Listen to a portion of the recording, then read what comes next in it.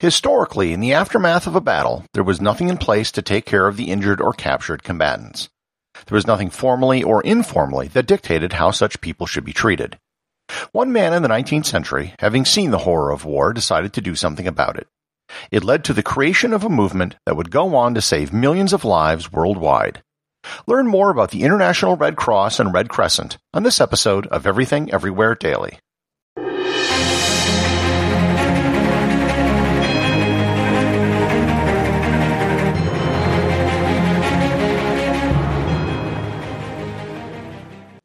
This episode is sponsored by ButcherBox. Summer is right around the corner, and that means cookouts.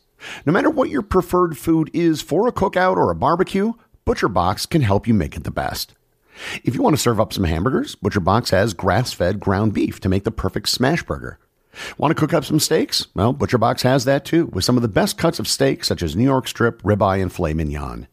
Do you like grilled chicken? Well, ButcherBox has some of the best pasture-raised chicken that you will find anywhere. And if you really want to wow people at your next cookout, you can try grilling some of their wild-caught salmon on a cedar plank. Sign up at butcherbox.com/daily and get a special deal. ButcherBox is offering my listeners a free-for-a-year offer plus an additional $20 off. You can choose salmon, chicken breasts, or steak tips free in every order for a year. Sign up today at butcherbox.com/daily and use code DAILY to choose your free-for-a-year offer, plus get $20 off your first order. This episode is sponsored by Heaven Hill Bottled and Bond Bourbon. I recently had the chance to try Heaven Hill Bottled and Bond, and I can attest to its exceptional aromas with hints of caramel and vanilla intertwining with its oakiness, which provide a well-rounded flavor profile. Taking a sip is akin to experiencing a piece of bourbon history firsthand. Heaven Hill Distillery may be America's most quintessential bourbon distillery. Established in 1935 after the end of Prohibition, the distillery was established by the Shapira family and has remained a family-owned distillery to this day. In 1897, Congress passed the Bottled in Bond Act, which set forth strict rules for any bourbon labeled Bottled in Bond. Heaven Hill Bottled and Bond Bourbon goes beyond the stringent requirements of the law by aging its bourbon for 7 years, not 4. The end result is a gold medal-winning bourbon that truly stands out. Available nationally, look for a bottle at your local store. Heaven Hill Bottled and Bond. Heaven Hill reminds you, think wisely, drink wisely. This episode is sponsored by SCOTTeVEST. I've spoken before about how SCOTTeVEST is great for carrying around your electronics, and that's true. However, one of the best uses of SCOTTeVEST gear I've found is preparedness. When you're traveling, you never know what you might encounter. Having some hand sanitizer, some hidden emergency cache, a card with your hotel's address and phone number, and even a small first aid kit can be smart when you're somewhere you aren't familiar. Not to mention the oh-so-important need for carrying some extra toilet paper with you, because you just never know. You can easily and discreetly carry all of the things you just might need in your SCOTTeVEST jacket. I know because I've worn my SCOTTeVEST gear to over 7 continents and over 100 countries. You can get 15% off your next order by going to SCOTTeVEST.com and using coupon code EVERYTHINGEVERYWHERE, all one word, at checkout. Once again, that's SCOTTeVEST.com. Prior to the modern era, there were no set rules for warfare. Other than an appeal to honor, there wasn't anything as formal as a treaty of how prisoners or injured combatants should be treated. Captured soldiers might sometimes be executed, sometimes they might be imprisoned or enslaved, and other times they might be paroled, a release where they promise to go home and not fight again. While battles have always been bloody, the 19th century saw a dramatic rise in the number of casualties as weapons improved and armies grew larger. In June 1859, a Swiss businessman named Henri Dunant was traveling in Italy when he happened upon the aftermath of the Battle of Solferino, a battle in the Second Italian War of Independence. 23,000 men were dead or wounded lying on the battlefield, and there appeared to be no effort made to provide any sort of aid. Dunant took it upon himself to organize the rescue of the injured. He personally purchased medical supplies, set up hospital tents, and recruited people from the local town to help provide aid to soldiers of both sides. When he returned to Geneva, he wrote a book called A Memory of Solferino. In the book, he retold the story of his rescue efforts and advocated for the creation of a neutral organization that would provide care and aid to wounded soldiers. He published the book at his own expense and delivered copies to leaders all over Europe. In 1863 in Geneva, a committee was created to investigate the ideas of Dunant, and that committee's first meeting on February 17, 1863, is considered the founding of the International Committee of the Red Cross. One of the first orders of business was a conference among several European nations to address the subject of wounded soldiers, which led to the First Geneva Convention of 1864. There have been several updates to the Geneva Convention which occurred in 1889, 1907, 1929, and 1949. If you've ever seen a movie where prisoners of war invoke the Geneva Convention, this is the convention that they're talking about. The committee also laid the groundwork for the establishment of national organizations, which would be recognized by the international body. Among the many conditions, each government had to recognize the organization as a relief aid organization, and the government had to be a signatory to the Geneva Convention. The use of the Red Cross symbol during a conflict occurred soon after at the Battle of Diebol in Denmark in 1864. The use of the Red Cross, which is the inverse of the Swiss flag, became the defined symbol of the organization, and in 1878, the group adopted the name the International Committee of the Red Cross. By this time, almost every country in Europe had a Red Cross organization. Across the pond over in the United States, around the same time this was all happening, was the American Civil War. During the Civil War, similar problems regarding wounded soldiers were being faced. There, a self-taught nurse by the name of Clara Barton lived in Washington, D.C. In April 1861, in the aftermath of the Baltimore riots, wounded soldiers of the 6th Massachusetts Militia were brought to Washington. Barton, having grown up and taught in Massachusetts, knew many of the men personally and took to providing care for them. From this moment, she dedicated herself to providing care for the soldiers in the war. She organized ladies' aid societies around the country to gather donations of bandages, food, and clothing. In 1862, she was given permission to tend to soldiers on the front lines.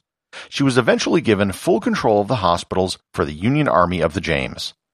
She earned the nickname the American Florence Nightingale, who served a similar role in the British Crimean War a decade earlier. After the Civil War, Barton had achieved a level of fame and went on a national speaking tour to talk about her experiences during the war. During this tour, she met Susan B. Anthony and Frederick Douglass and became supporters of both their movements for women's suffrage and civil rights. In 1869, she went on a tour to Europe, where she became introduced to the Red Cross movement. She was encouraged to start an American Red Cross organization and to get recognition from the American government. In her attempts to get the Red Cross recognized, she first met with President Rutherford B. Hayes, who, if you remember from a previous episode, was a really big deal in Paraguay. Hayes's concern was that he thought there would never be a war like the Civil War again in the United States, so there was no need for an American Red Cross. Barton succeeded in the Chester Arthur administration by positioning the American Red Cross as a general-purpose aid organization that would provide assistance during all natural disasters including tornadoes, hurricanes, earthquakes, floods, and fires. The American Red Cross was founded on May 21, 1881. I give special mention to the American Red Cross because they were the first national organization that explicitly had a mission beyond providing aid and comfort to wounded soldiers and prisoners of war. Over time, the Red Cross expanded into more and more countries.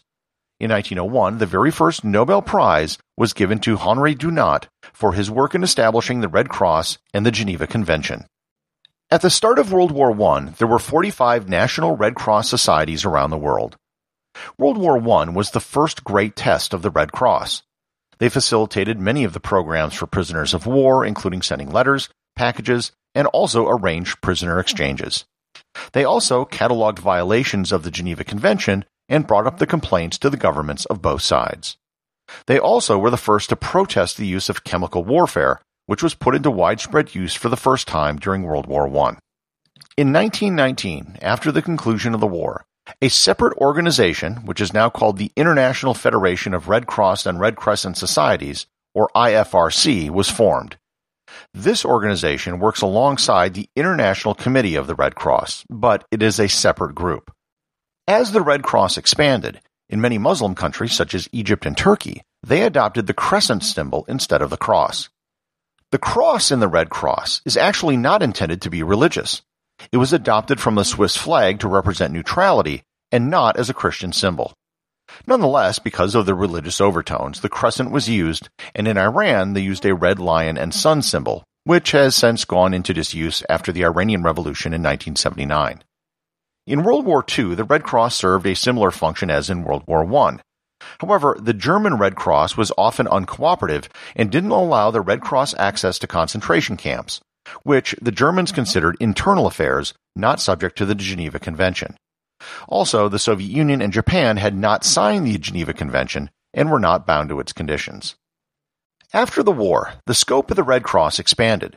Most of its activities now have little to do with assisting wounded soldiers on the battlefield and aiding prisoners of war. Today, they provide relief aid to refugees, support for victims of natural disasters, organize blood donation drives, and many other relief operations around the world. The International Committee of the Red Cross has been awarded the Nobel Peace Prize on 3 separate occasions: 1917, 1944, and 1963. In 1990, the Red Cross became the first non-governmental organization to receive observer status at the United Nations. In 2005, a third symbol was added for countries that are neither Christian nor Muslim: the red crystal. It's just a red square tilted so its corners are vertical. With this, the equivalent of the Red Cross in Israel, known as Magen David Adom, or MDA, was admitted to the International Federation of Red Cross and Red Crescent Societies. Today, there are 192 countries that are members of the IFRC. The relationship between the two organizations is that the International Committee of the Red Cross takes the lead on all matters dealing with war or armed conflict, and the IFRC takes the lead on everything else. Over its history, the Red Cross and its affiliated organizations around the world have saved or helped tens of millions of people.